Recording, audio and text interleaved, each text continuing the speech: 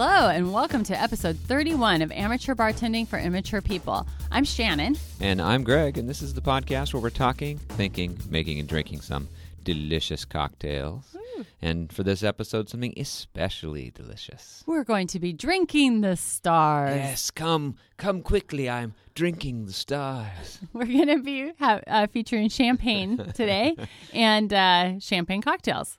So for all that leftover champagne that you'll have around, potentially after Valentine's Day, whether treating someone special.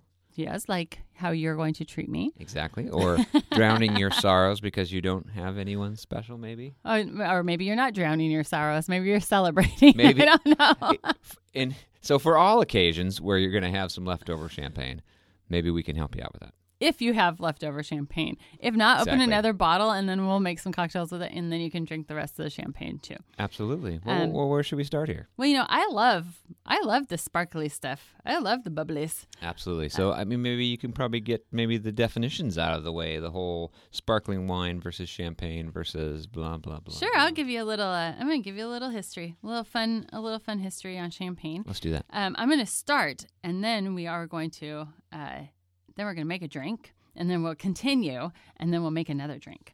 So, That but sounds Greg's perfect. already taken a sip of just the regular champagne in the glass. Yeah, this is really good stuff. Really good. What we're using sparkling today wine. as our sparkling wine is called Lux, and it's made by Domaine Saint Michel, which I believe is Chateau Saint Michel, and it's like the higher end version of it. It's really I think good. it might only be available in their tasting room. It's a Washington sparkling wine, and it's super good. Not too dry, not too sweet. We've had it in the fridge, and it's nice and cold, and it's delicious. So it's just enjoyable literally on its own, as many sparkling wines are. However, like today, we're going to make cocktails with them, which is also very fun, and I'm excited for the two cocktails that we've chosen for this episode. Absolutely. But go ahead and pop the cork and pour a little bit. I'm going to tell you a little bit about what you're drinking, and then we'll make some cocktails with it. That sounds good. So settle in, everybody. There Here we go. is, and as you're going to pop your cork, there are some hints about the best way to do that. Oh, good idea. Yeah, good idea. So as you're getting started, it can be a little intimidating. You always hear about people like getting their eyes shut out or all that kind of Right. stuff. So first, don't aim it towards your face. Right. you're- You always want to keep it not aimed towards your face. Don't aim towards your face or towards a window. I mean, be cautious. I mean, maybe How we like to do it. Maybe we can even take a step farther back. I mean, for the complete novice, when you're faced with a corked champagne, what you're faced with on top is like a tinfoil capsule covering the whole thing. Yep. You're pretty much not in danger taking that off. No, you're fine. So you can take that particular element off first. Yeah. Then you'll expose what looks like a little wire cage with a metal cap over the top of the cork. Mm-hmm. Pretty much most of the time you're okay taking that off as well. It's not going to unleash the cork to pop into your face for the most part. Now maybe it is good temperature to dependent. be cold. Yeah. There's a reason to keep it chilled. Yeah. Keeping it chilled helps control the bubble. When in doubt, just throw a towel completely over your hands and that cork as you're unleashing the basket. I mean, it takes a little bit of doing underneath the towel to get that off, but you can do it. Yeah. You shouldn't be too afraid. It'll be fine. Just take the cage off. You can then go ahead. So after you have the little cage off, you'll see people with two fingers on it trying to wedge it out and aiming it and shooting off in the sky or right into someone's face. No, don't do that. The pro method, have a towel over the whole thing, one hand holding the bottle very firmly by the neck, holding on nice and tight. And, preferably do it over a sink or something you don't care to get wet in case, some does come out. It could some can joyfully splash Some out can of the joyfully bottle. splash out. And then just simply give that cork like a quarter twist. It's better probably actually to turn the bottle than the cork. That's the pro. way. Well, either way you're doing it, You'll have a towel. It won't matter. you're having a towel over it. So give it a twist. Don't try to push it off. Give it a twist. Then you'll feel it. The pressure of the bottle will start to push the cork right out, just right in your hand. Then you'll get that nice satisfying pop. And generally you won't lose any of the champagne. That's a great way to do it at home, is to put the towel over it. Mm-hmm. If you're in restaurants, you might see them do it without it because they're Right. brave and they're professionals. And they can catch it in their hands. But, if you have the towel over the whole thing, then if it does get away from you, it's not going anywhere. Yeah. And, people will go, wow, what did you do under the towel? People not in the know. Oh, is that what they're going to do? Yeah, so you can be like, twist, twist, twist, pop. Like, they're like, how the hell did you pull that out of there? And you just be like, well, it's pretty easy. Yeah. But all you do is you twist about a quarter, you'll feel it coming, and then just give it a little more, just wiggle it, twist it back and forth, and you'll feel it just pop right out. It's a great way to avoid injury. Absolutely, and you're going to look like a champ. Yes. And it's a joyful noise. I don't know of any other noise that's like, noise. Yeah, it's such a joyful noise. It's the best wine to open, I think. Absolutely, it's fun. Now you have a bottle open. Pour a little. Just like that. Just sit back for a sec, and let's just actually enjoy the beverage of sparkling wine or champagne. Exactly. Just in case you're not aware, sparkling wine, cava, and champagne are all the same beverage. They're generally made the same way. Champagne is just called champagne because it's from the Champagne region of France, which is legally protected by the French. So, as you would think it would be. Right. So if you're a real novice and you're at the sparkling wine area of your store, know that they'll all taste different, right, but they're all made similarly. Right. I mean, it's the same idea. Exactly. So there's a little fun history, and Greg's like going back for another sip because it's delicious. There's a little history. I think there was a misconception generally by people that Dom Perignon was kind of the founder of champagne, like the initial person who ever discovered it. You hear about that name a lot, but it's not. It's not true. Let me give a little nod to some of the geeky findings that I found. The sources you're using? Yep, you probably have to So the winestalker.net has a really fantastic article on bubbly. It's called A Bubbly Biography, the story of sparkling wine, Part 1, France and Spain. They have multiple parts, but I thought this one was a good one to get started with. And I have some fun facts today that we're going to be sharing with you. Of course, Wikipedia, and we found our second recipe on food.com. So very nice. There I got all the business out of the way. So champagne. Yeah, so it did not start with Dom Perignon. It actually started with accidents because as people were making wine, as nature is, they're like harvesting in the fall and it's cold and they're picking all the grapes and it stays cold. But then as soon as the weather was changing and, some of the places where they're making wine kind of got a little warmer, the wines tended to, if they weren't like, it probably wasn't like the most sanitary or solid system for winemaking back in Roman times or whatever, they would start to ferment.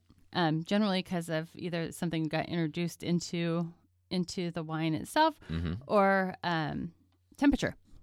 And they always all things that are difficult to control back in the olden times. Yeah, so it used to be thought when it started to ferment a little bit and get sparkly, that it was an issue, that there was a problem with the wine. So they actually thought that something had gone wrong with it. But the Greeks and Romans just blamed it on the gods and the spirits or the phases of the moon or whatever kind of things, that they thought something happened with. And, they just were like, I don't know really what went on. But the real story began in the cellars of a little community called Le Maux in the southwest of France. And they had colder nights and colder winters. So that would be important for like how their wine was created. Sure. But then, of course, like it would warm up in the summer. They were in a little bit less of a Mediterranean area. So they started trading wine back and forth. This is still the Romans. And they started ending up with these little bubbles in there. And then all of a sudden they realized, hey, this actually is kind of pretty pleasant. Good stuff, yeah. Yeah. And why wouldn't you love it? So that was kind of the first sparkling wine was from that area. And that region really, really learned to love it. And they were like sending it out to people and they're like, hey, this is weird wine, but it's kind of good. And so, and these were the things that were happening in their barrels when they're stored in caves over the winter. So, so that's kind of how champagne really started. But the way that we're used to champagne is because a little bit of sugar now is added with yeast into there. And that's how they're controlling the sparkling. And that was invented by an Englishman, and his name was Christopher Merritt, and that was in 1662. Oh, my gosh. And he was a physician and a scientist by trade. And his interest in business was metallurgy and glassmaking. Wow, interesting. Kind of a perfect combo for this because... you need to make some strong bottles for his explosive that's wine. Exactly right. The problem that they were having in France was the glass couldn't take the pressure of the wine.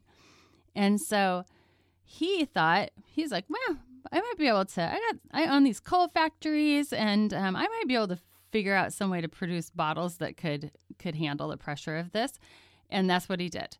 And so, we wouldn't have even ended up to a spot where that would have grown until those bottles were actually created. And that makes sense. It's kind of like almost like sometimes technology has to be there in order to kind of facilitate some kind of other, because I can imagine probably wine bottles of the day not being super consistent in the thickness I doubt of the it. glass. They're all hand blown. Personally, now, I find it amazing they can do it even now. Even with machines, I'm surprised they can even get the consistency of glass just that many times, that specific thickness to hold the stuff. But yeah, it's crazy. So that's. I'm going to stop there because we're going to stop with Englishman Christopher Merritt, and we're going to make our first cocktail. Very good, very good. Yeah, a lot of times I think some of these cocktails that we've seen and kind of what got us kind of headed this direction. I mean, obviously there's some pretty classic champagne cocktails out there, but we found quite a few for the holidays times because of holiday cocktails. We found some that we liked. Mm-hmm, absolutely. This first one is one of those. We also found some we didn't quite like, and we're not going to make those. And you won't have to sit through that. Let's put together the one we like. The one I like to start is called Jasmine Smiles. Oh, yes. Well, it's kind of sweet and romantic for Valentine's Day. It certainly is. And it also is pink, and so it's really pretty to look at. Mm-hmm. It does look nice in the glass. It looks Valentine's-y. I think this with like a big chunk of dark chocolate would be good for me. That would be Valentine's perfect. Day. Yeah, that sounds great. So this is going to have multiple ingredients in here. Okay. It's a true cocktail. I think we're ready. But the first thing we're going to do is we want to add to our shaker. We want to add some ice. Alrighty, so I'll get that going. And we grab all my measuring devices and my stuff here. All right, ice is in there, and we have a bunch of stuff sitting here in front of me. What do I start with? Okay, and the other thing is for this is we're going to put this in a flute. That's okay. Very nice. Yeah, that's what. And we have some really pretty ones from when my grandmother had some crystal, so we're going to use that one this time. We got some nice pictures up of those. Yeah, that'll be beautiful. So here's what goes in it, and it's almost a little Negroni-esque, I think. But so we're going to do a half an ounce of London Dry Gin. Okay, so kind of sounding like a French 75 type scenario. A little bit, yeah. Just wait till you see what the other ingredients are. Okay, here we go. So a half ounce of gin. All right, that's in there. It's also easy because it's like equal parts except for the wine. A half an ounce of Campari. Okay, here's the kind of the Negroni component of this. Okay, and it's also what adds the pink, which is really nice. It's going in there. We're going to do a half an ounce of orange liqueur.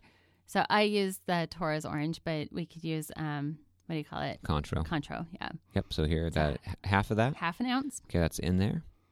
And a half an ounce of fresh lemon juice. Okay, we've got a fresh squeezed right here, and it is in there. So now you have your more still ingredients. You're going to close your shaker up, and you're going to shake it. All right, here we go. We're going to shake that up. Don't put your sparkling wine in there. Unless you want to blow up your shaker in your hands. All right, we got that shaken up here. Yeah, so if you can go ahead and pour that in the flute. All right, give me that flute here. We'll put this in there. Ooh, that color's cool. Yeah, it's really neat. And then on top of that, you're going to want to top it with about 4 ounces of champagne. Okay, I'll carefully. Or sparkling wine. Or cava. Or Prosecco. I will carefully fit in however much will fit in here. Here we go. All right, there we are. That looks gorgeous. Look at that. We're not quite done. So you're going to garnish this with a flamed orange peel. Ooh, fun. Okay, that's what the lighter's right will here. You, will you tell him how to do this? Okay, so I have been watching. I watched a couple videos to see how to flame orange peels, and I think there's a couple different methods to do it. But what I saw really actually involves taking and kind of expressing the oils of the orange peel past a flame onto the top of your liquid or into your glass. So that's kind of what I do when I do it. So I'll hold either a lit match or lighter right above the surface of the drink, kind of just over the lip, and then you're kind of, I don't know, about an inch away, inch and a half away, kind of squeezing that orange peel so it woofs out a woof of orange oil. It's fast, too. It's fast, not, and then just drop the orange peel in there. It doesn't actually cook or burn the orange peel itself. It really is all it's doing is igniting and burning the oils, orange right? oils. Now, other people could be doing it other ways, but that's the way I've been doing it. Yeah. It makes it, like when you drop it in there, like when we did it today, the smell that you get is a little bit like smoky. Mm-hmm. Just smoky, like Right. a mezcal smoky, or a smoky Right, smell. and like I that. say, there could be other methods that people are using, but that's just the one that I kind of been using. Yeah, I thank you for walking us through that, because when you see flamed orange peel, the first thing that comes to mind is that somebody's like standing there with a light or a like blowtorch or something. A torching blowtorch this- just torching an orange peel. No, that could be an option too. Maybe that is something that is done sometimes, maybe. but that's not what I've been doing. No. And Anyway, and I feel I definitely am willing to be wrong. So well, let's try. Anyway, your drink is ready. yes, it looks great. It's Jasmine Smiles, and I think it will make you Jasmine smile. Smiles I with think it's the gonna be flamed Greg orange peels. Smiles. Give it a Here, try. give it a try. See what you think.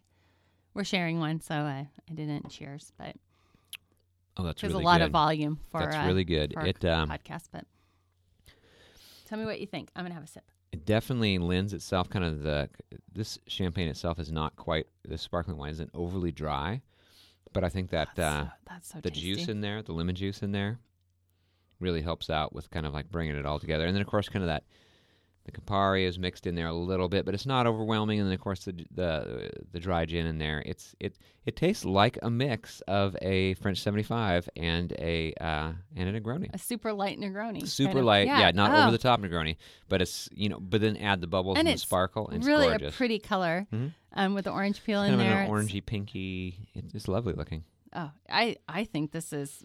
I really love this one. Mm-hmm. If you're going to make either of the ones today, I like them both, but this is probably my favorite champagne cocktail I've ever had. Mm-hmm. It's good. It I really definitely love beats the pants off. A lot of your brunch cocktails you're going to have with champagne. Oh, yeah, you can make it for brunch for sure. You can make it all day. You can make it all day long if you want. You can make it to. all day. You just like throw it in your cooler, take it to work. Maybe not take it to work. Just make the day go fast for yourself. That'd be a short day, wouldn't it? Yeah. Anyway, Jasmine Smiles. That's the name of it. That's a lot of smiles. And one more thing. Mm-hmm. Who had created this recipe? His name was Ted Kilgore, and he was from St. Louis, Missouri. Thank you, Ted. Ted, nice work. Shan, do you know that currently there's 1 billion bottles of champagne in storage worldwide? That is a lot. And with the world population currently at about 7.7 billion, that's a pretty good ratio. Yeah, so like a seventh of the population could have one bottle Could have of. one bottle. That's yeah. a hell of a party. That's a lot of champagne. But some of them are probably babies. Some of them are probably babies and Yeah. they can't have the champagne anyway. Yeah, that's fun. That's a fun Mhm. thing. Yeah, fun fact. Yeah. Yeah, I like that. That's cool. That's very bizarre That when you is a think about the lot. numbers of these types of things that are out there. I have a fact for you. What you got? Well, I don't know. I don't know if it's a true fact. There's research to say it is. yeah. So there we go. Our facts are loosely loose facts. There's research to say it Here's is. some blatant lies. I'm going to try it and we'll see how it goes. Okay. It says it can help prevent memory loss. Champagne? That's what it says. According to new research, 1 to 3 glasses of champagne each week could counteract memory loss associated with aging. Each week? Each week. 1 to 3 each Yeah, week. I don't Okay. know. Can you get more and more memory associated with yourself if you drink it more and more? I think, no, is that funded by the Champagne Council? I don't know. I like it. Funded by the International Champagne Council. It's a weird thing. I like it. Oh, you know what? What's that? Here's another one. We were talking about Champagne region of France. Mm-hmm. The Champagne. chalky remains of ancient sea creatures are the soil for the Champagne grapes there. Thank you, ancient sea creatures. Yeah, it used to be the Champagne region of France was actually once on the floor of an ancient prehistoric sea. That's pretty cool. I think that's cool. Takes all the stuff I like together. Absolutely. History, ancient prehistoric Champagne. sea floors and champagne. Yeah. All right, so let's get back to our story of champagne. Continuing on the Champagne saga. So, like I said, thank you to the English, Christopher Merritt. Made bottles, loved the sparkling, wanted it to exist, and added sugar and yeast to the bottles for the first time, creating what we know now as sparkling wine.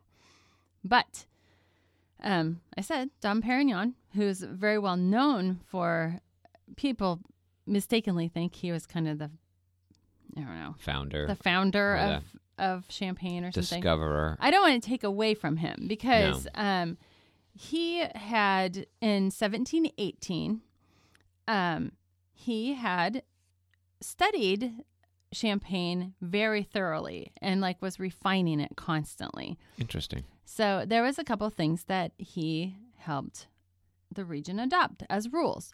One of those was that fine wine could only be made from Pinot Noir. Okay. As red wine is less likely to re-ferment. Kind of interesting. Yeah. And I'll tell you all the grapes here in a minute, but Pinot Noir is generally associated as a red wine, right? Mm-hmm. But that's only because they leave the skins in it. Sure. The actual juice, of course, is going to be, clearish, yellow, whatever. Right. Inside of grape color. If you peel a grape and you look at the inside of it, they're all basically the same color. So Yep. it's about the skins is what creates the color. So if you're drinking a rosé version of a sparkling, it's because it's the same stuff. It's just they've left it on the skins longer. right. So anyway, the first rule was it only can be made from Pinot Noir. The second rule, this is in 1718, not now, but the vines must be pruned so they don't grow any higher than 3 feet tall. And we've seen these little stubby vines in Europe. Old world vines that are teeny tiny. And then number 3 was the harvest has to be done in cool, damp conditions and before 10 in the morning. Wow. Number 4 was the harvest picking must be done very carefully to avoid bruising of the grape or breaking of the skin. That seems reasonable. And number 5 was rotten or super large grapes had to be tossed. Of course. So this is all the kind of stuff that Dom Perignon had helped kind of refine and work on in the Champagne region. His dad owned some vineyards where he was raised around viticulture and winemaking, but he was a Benedictine choir boy who then went to Jesuit college and entered the Benedictine order at the age of 17. So he knew a lot about viticulture and winemaking and worked really hard on these things, but they actually don't know that he actually drank it because of his job. So they don't know whether he actually was sampling his own products or not. I'm sure he might have been. I mean, when he was young, he must have. Checking it for taste and kind of trying to get a certain flavor profile. He has to taste it, I would imagine. They do say in here his most famous quote, which was we had just... come quickly, I'm tasting stars. Right, come quickly, I'm drinking the stars. That was a marketing fabrication from the 19th century. Oh, rip off. And they said that it's unlikely it's very unlikely he never tasted wine in his entire life, but he probably did at some point during his first 17 years, before he joined the order. Sure. But he didn't consume a drop in his final 59 years as a monk. Wow. Good for him. I think that's kind of interesting because I've always seen that quote and you're always like, oh, this man was and Dom Perignon is one of the oldest brands of champagne in the world. Well, that makes sense then why they're trying to of course, they want to capitalize on it a little bit. And why they want to credit him kind of with the whole discovery and kind of breaking out of champagne. Anyway, that's an interesting thing. A couple other things that happened with champagne. And by the way, champagne can be made from a lot of different types of grapes. Somewhere I have a list and I will find them for you. But it was just at that time that they talked about Pinot Noir. Generally, I think you're used to ones that have either been made with Pinot Noir, Pinot Meunier, I think is how you say it. I don't know how to say it. Or Chardonnay is really popular and really common for that grape to be used. So there's, have you ever, when you have looked at the front of our sparkling wines before, have you ever seen the term Method Champenois? I have. It's on a lot of bottles. I think it's on the majority of them. Do you know what that means? I believe it probably means that the sparkling wine in there is created using the same methods as the sparkling wine that's done in the Champagne region of France. That's pretty close. Yeah, it's it means it's made in a traditional champagne method. Okay. Which is that they're taking a base wine that's high in acid, which is generally white grapes, and low in alcohol. They ferment it with their carefully handled grapes. They still handle them very, very delicately. Generally, there's about 7 grape varietals that are allowed to be used, which are some of the ones I just told you. Those are the most common. Different varieties have different taste profiles, and so they might mix some of those together also. Right.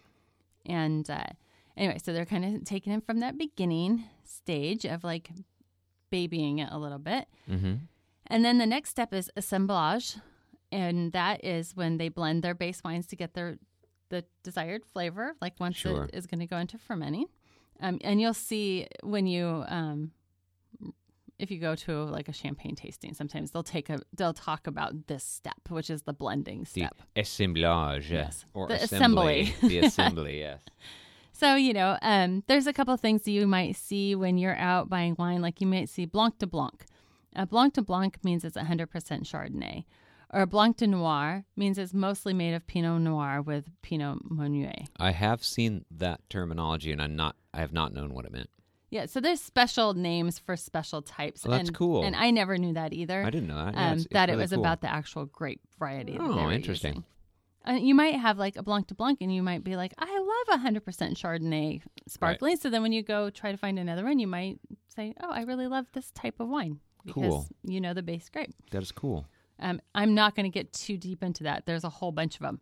I'm sure there is like as many stars in the sky as there are combinations. Yeah, so they have, and then of course, then they bottle the wine with a mixture of yeast and sugar. And then they close the cap. Like they do, they close the cap, and it's like the caps you use on beer or soda, like the ones where you just like pop the top on it. Yeah, kind of a crown style cap. Exactly. Well, it's kind of interesting because I've been looking at a lot of new packaging, and some of the new sparkling wines actually are just keeping that cap on them. Really? Instead of the cage with the cork and everything like that. That's very interesting. I think it's a little strange, but it looks a little cheap to me, but that's my own opinion. Yeah, I mean, that's something they're going to have to struggle with. I mean, if it's superior to the cork, Yeah, I don't know. It's the whole screw cap versus cork wine battle. A little bit. I think the ones that looks like those little crown caps look. Oh, it kind of looks like what do you call it? Sparkling apple cider. Yeah, exactly. Yeah. Or exactly. That's a perfect. Or sometimes you see actual ciders. I don't know. It just looks like soda to me. Yeah. It takes away kind of the. In this particular it takes away case, the je ne sais quoi. Yeah. In this particular case, I like the sound of the cork, and there's like there's a romance around it. I don't know how I feel about it, but it'll take a while before that is. We'll see how everybody responds to those types of things. I mean, it might be safer because you could take it off like a beer. Yep. You could and then that would be so underwhelming. It's just not the same. Instead of boom. I like the danger involved with a cork, but and you can show off your skills of knowing how to drape the towel and be like, give it a half a twist and be like, no, wait, boop, see, easy. But I didn't know. I mean, back to this, like I didn't know that they were using those. I didn't know that either. Kind of the crown caps, weird for the first fermentation. So you learned something. So that's primary fermentation. The secondary fermentation was with extra yeast plus sugar. So when you add so then you're. Exactly. You add the yeast and the sugar, and then you're waiting for it to fizz up, right, to trap the CO2, just like you do when you make beer. Just like what you do when you homebrew some beer, you can do that kind of secondary fermentation plus a little priming sugar for your yeast, and away you go. And it's funny because we've made beer before, and sometimes when we're in there, it'll say champagne yeast when you're looking at beers. It's the same yeast that they're using for champagne. Cool. That's really cool. So they use this little cap on there. They wait for it to trap all the CO2 in there, and it's getting all bubbly inside of there. But before they figured out a way to clarify the wine, it would have all that murky yeast in there, and it'd come out kind of cloudy, and they didn't quite know how to clarify it. So what they do now is called riddling, and this actually was conceived by an employee of the Clicquot family. So Madame Clicquot had inherited her husband's businesses after his death, and then she herself was only 27 years old. She became the first woman to run a champagne house.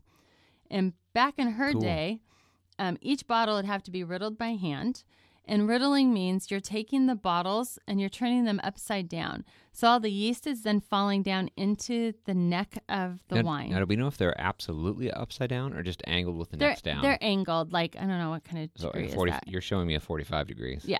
So there's an actual rack. You've probably seen these. The riddling rack. The riddling rack. Sometimes they're shaped like a clapboard for outside of a restaurant, like a V shape. Sure, yeah. And they'll have holes all the way down it on both sides, and they'll just stack the bottles in there. And the whole idea is that the yeast, instead of falling to the bottom of the bottle, is then going into the neck. Okay, cool. So then the Riddler comes along. There is a Riddler. Riddle me this, Batman. There's I don't know where the article is. So I talked about people's weird job names, but yeah, Riddler is a person. Wow. And they come and they kind of move the bottles like once a day. They have to rotate the bottles once a day. I think I've heard that they twist the bottles 1/8 of a turn every day. There you go. Do you have the thing? What's the other? Is there a thing about the other weird job name? Mm-mm. Oh, damn it. Nope. Sorry. Okay. Sorry. I might run into it. Whatever. So, the process that came up at her time of the Champagne House was that all the bottles that have to be riddled by hand, and then they came up with the idea of freezing, like flash freezing the necks. So then the yeast would get hard in there and make a plug. And so when they're ready to do the final bottling, they would be able to disgorge. It's called disgorging, taking that yeast plug out and then recorking. They'd fill a little bit more wine up in there, and then they recork it. That's when they put the cage and everything on there. And that's how your wine is so clear. That's why you don't have yeast in the bottom of your bottle, because it all kind of went up into the neck. Flash freeze the neck. They take the yeast out, fill up, so you have a little bit more wine. How in the world are they getting that out of there? I don't know. I would like to see the process. Maybe we can find a video of it at some point. Oh, you probably could. So we'll look that up later.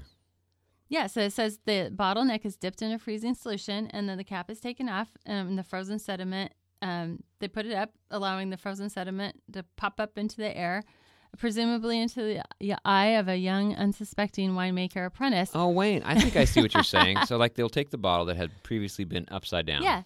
They would keep it upside down, stick it Freeze in liquid nitrogen. No, I just super something cold water. Cold, something super cold. Mm-hmm. Freeze just that plug area. Mm-hmm. Turn it upside down, pop the cap off. It automatically poops out because of the pressure it's in there. Yep. And they throw a cap in there. They fill it just a touch with the wine that, not sparkling wine, but with the base wine that they used. The assemblage, essentially. The filet with the assemblage. Yeah, so because they're just topping it, essentially, so you're not losing volume. The quantum sophisticate. The quantity sufficient. I don't know. To put in. And then they're corking it at that point, putting the cage on, the foil, all that kind of stuff. But that's how come you have a crystal clear sparkling wine. And that's so cool. It is really cool, right? And it still has 6 atmospheres of pressure. That's pretty cool. I think that's amazing. What a crazy cool process that is. 5 times the pressure. I'm going to have a sip of it. You should. Oh, wait, it's all gone. So that means, I'll have to have a sip so of 6 atmospheres is 5 times more than what we're experiencing. Incredible, right? Because we have 1 atmosphere of pressure right now. That's crazy. So cool. That's pretty fun. Yeah, so then they open it, they top it off with what had been lost out of the disgorgement, and they call that the dosage of wine and sugar. Very nice. Yeah, that's what that is. That's really cool. Here's another just tiny little fact, and then we'll get into some other fun actual facts. Mm-hmm.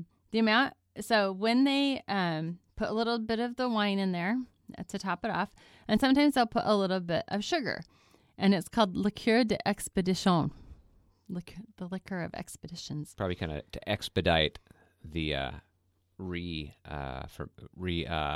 pressurizing.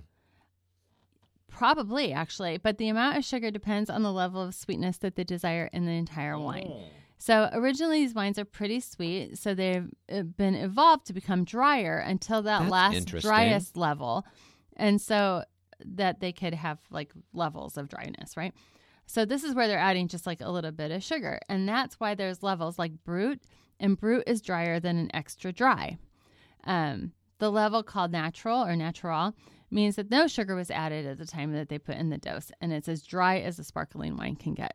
Which one was that again? The natural. Oh, that's or natural, cool. I guess Natural. if you're in French. It's an italics. So that is the unsweetened.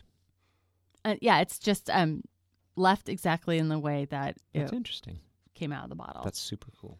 Yeah, I never knew. I learned a lot this time about sparkling wine.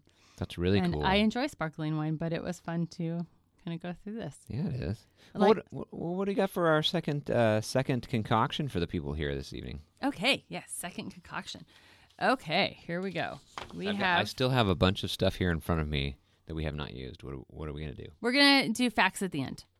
We'll do facts at the end. Okay, let's do it. We'll do quick facts because there's so much stuff and it's the so rundown. fun. We'll have the speed fact round. Yeah, that's what we're going to do. Speed facts. But let's slow it down for a second and make another cocktail. I'm ready. So this also is a pleasant cocktail to provide to yourself or to someone you love, and uses the most romantic of ingredient. Mm-hmm. This is called the Ultimate Limoncello Cocktail. Limoncello. I know, it's so good. And the limoncello we have is from Napa, which I love it. And hopefully It is really good. Limoncello, we're going to go to Sorrento in like 3 or 4 weeks. Mm-hmm. And I cannot wait because that is the real home of limoncello. So I guess they have maybe giant, we'll bring some back and they have make giant it from lemons there. Or actually, we Size could of a- probably make it there because it's not that hard to make. They have lemons the size of baby heads there. They do, like grapefruit size. They're humongous. Huge. So excited. Okay, anyway, but this is not using that, but I can't wait to use it. Yep. All right, this is really easy. We're going to add a little bit of ice to a shaker. Okay, here we go. And this time you're going to use 1/4 ounce of lime juice. Okay, it's in there. Oh, and I used a coupe for this just because I thought it would be fun, but you can basically use any wine glass, whatever you want on this. And then you're going to do 1/2 ounce of limoncello.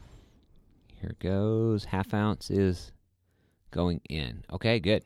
All right, and then just shake it up. Yeah, what you're doing is just getting your primary ingredients cold. Don't put in the sparkling wine yet. For any cocktail that includes champagne or sparkling wine, do not add it until the end, Exactly. or you will have a mess. Okay, you ready? All All right, go ahead and just pour it into the coupe. This is right, a very it's easy going cocktail. In the glass here. Right? Perfect. And then I'm going to add 4 ounces of sparkling wine. Hang on a second here. That kinda just- Oh, yeah, it's like pour it slow. It kind of bubbles up when it hits that sugary Right. stuff. Yeah, anytime there's an addition to champagne, it kind of foams up a little bit. Yeah. Well, this is a There little you more go. kind of like a straw colored, but it's clear. This is pleasant to look at too. Is there garnish on this? Nope. This is it. What was the name of this one again? It's called the Ultimate Limoncello Cocktail. Ultimate Limoncello. Here we go. Shannon's going to sample it. I like limoncello. I think it's got a really nice kind of Oh, that's so super lemony that's taste. so light. Let's try it here.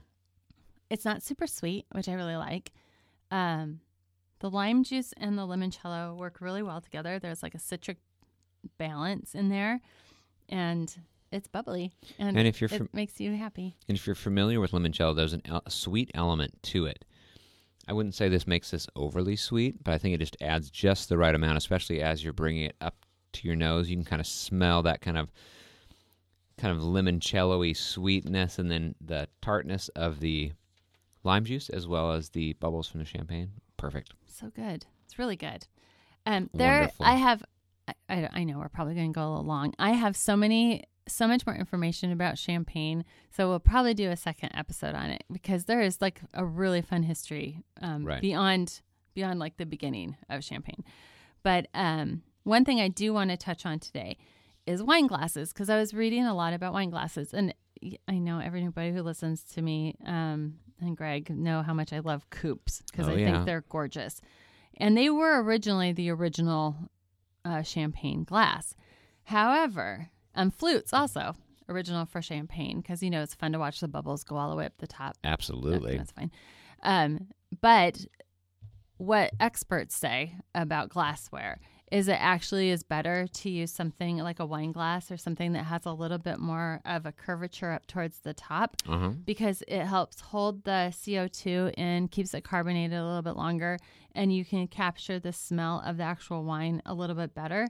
So as much as I love a coupe, and I'm going to drink this drink really fast, so it's not going to matter. But if you want to really enjoy a champagne, using something with a little bit more that can capture the So you're kind of going in between the old school, which is a coupe for champagne, and the new school, which is a flute. You kind of want this, you don't want to be so big that there's so much surface area that you're going to lose it all. And you don't want to be so small that there's not enough surface area to actually let the air interact with the sparkling wine. So again, it's the regular wine glass that is like the king. The regular wine glass is the king. They said a regular white wine glass is the best way to experience a champagne, which we have all this fancy glassware everywhere in the house, but there you go. That's what the experts say. That's what the sommeliers are telling you. If you really want to capture the real essence of the champagne that you're drinking, you're going to use that. Well, it kind of makes sense that you're going to kind of like play to the strengths of the physicality of what the material is, which is it's a wine. And the idea behind a wine is exposure to air to open up flavors. And the bubbles themselves are going to be agitating the wine, so you don't have to do the swirl like a regular wine. So it's happening, but having the small top surface area is smaller, having the large top surface area is larger. Like you probably don't want to drink wine out of a coupe for the same exact reasons, that you don't capture the smells and the kind of the essence is coming off it. So same idea. I mean, it makes sense if you think about it. It does make sense. It just is a little sad because we have so many coupes, and I'm just going to drink my sparkling wine quickly. Well, make a regular cocktail in there. That's right. So it's fine for the cocktails we made. So anyway, there you are. I didn't know if it was something that surprised me, and I feel like I was surprised a lot by this research this time. So all right, facts. We're going to do facts, and then we're going to be done. All right, a machine gunning of facts. What do you got? The most expensive bottle of champagne cost $2.07 million. Oh, my God. The bottle had a diamond ingrained into the design on the outside. Well, that doesn't mean it tasted good. Fact, champagne corks fly out at speeds of near 25 miles an hour, only if you vigorously shake it. So, like, normally you're not going to get that. But like those people who do the car races. And they're actually, wee! So I investigated that. They're actually handed an open bottle of champagne. They usually put their finger over it, shake it up, and spray it on their buddies. Oh, well, they're handed open bottles of champagne. It's a weird waste of champagne. It is a weird waste of champagne. Okay, I have one for you then. Okay. The longest recorded flight of a champagne cork was 177 feet. So that's roughly 54 meters. So that's about the half of the length of a football field. Excellent. And I've heard that christening of ships with champagne started in Babylonia because they would pour the liquid over the hull to check for holes. But I don't know if I buy that. Why would you take something that takes so long to make? I think they I would just get a bucket of water out of the thing. I think they used to. I think they used to use any kind of liquid, but then, it's really good for the champagne industry. Exactly. Exactly. Okay, I got one for you. The pressure in a champagne bottle is 90 pounds per square inch. That's like a road bicycle's tire. 3 times the amount of pressure in your tire in your car tires. Car tires about 35, 32. Road bicycle, they can be 90. Yeah. Okay, what do you got? Queen Victoria and Edward VII especially loved champagne. They drank Joseph Perrier. Ah. Yeah. Ah, so I don't know if that's the same guy that does Perrier water, but they sure liked it. I have a famous thing, too. What you got? Marilyn Monroe once took a bath in champagne, and it took 350 bottles to fill up the tub. You know what I've heard, though? I wonder if she got, contact drunk from I was going to say, I've heard that if you, immerse yourself in alcohol, you can die. Maybe that's what did it.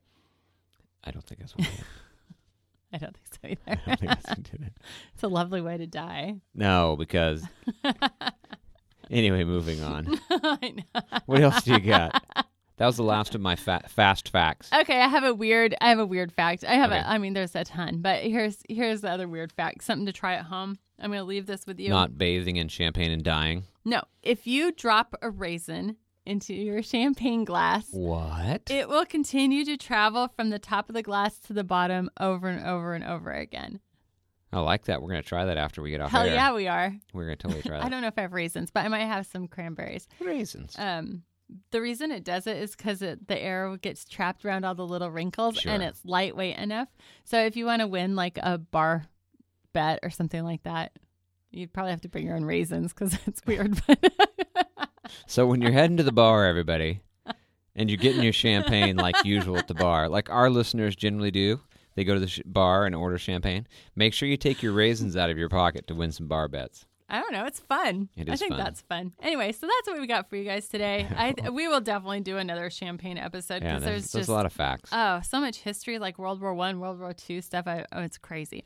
But Shannon, and I know that sorry, I hit the mic. I know that you were frantically taking pictures of both of these drinks down there. Mm-hmm. Where can people go to see pictures of the drinks that we made tonight, and then also get those recipes that we kind of went through pretty fast? Go to Instagram, which our thing is amateur bartending 4 immature.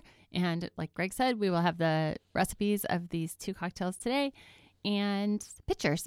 So Absolutely. there we are. And if you want to get a hold of us and send us an email, that we love to get emails from you that have either pictures of what you're taking or comments, questions, observations, critiques, whatever. We love to read those. Shan, give them that email handle. I don't know it. We're on Yahoo. I don't know. It is. Just message us through him. It is A B.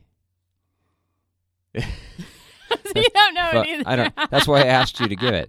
So it's amateur We've never done bartending it. for immature people. So it's. I got it. It's ab4ip@yahoo.com. I should always click the link. Yeah, just click the link. It'll be fine. AB4IP All right, anyway. That's what happens when you have like several glasses at of champagne. yahoo.com for questions, comments, and pictures of your own cocktails at home when you're doing your own fun times with your leftover champagne. Shan, this has been fun. Happy Valentine's Day. Happy Valentine's Day, everybody. Or just celebrating how much I love you. So, Oh, and on that note, cheers. cheers.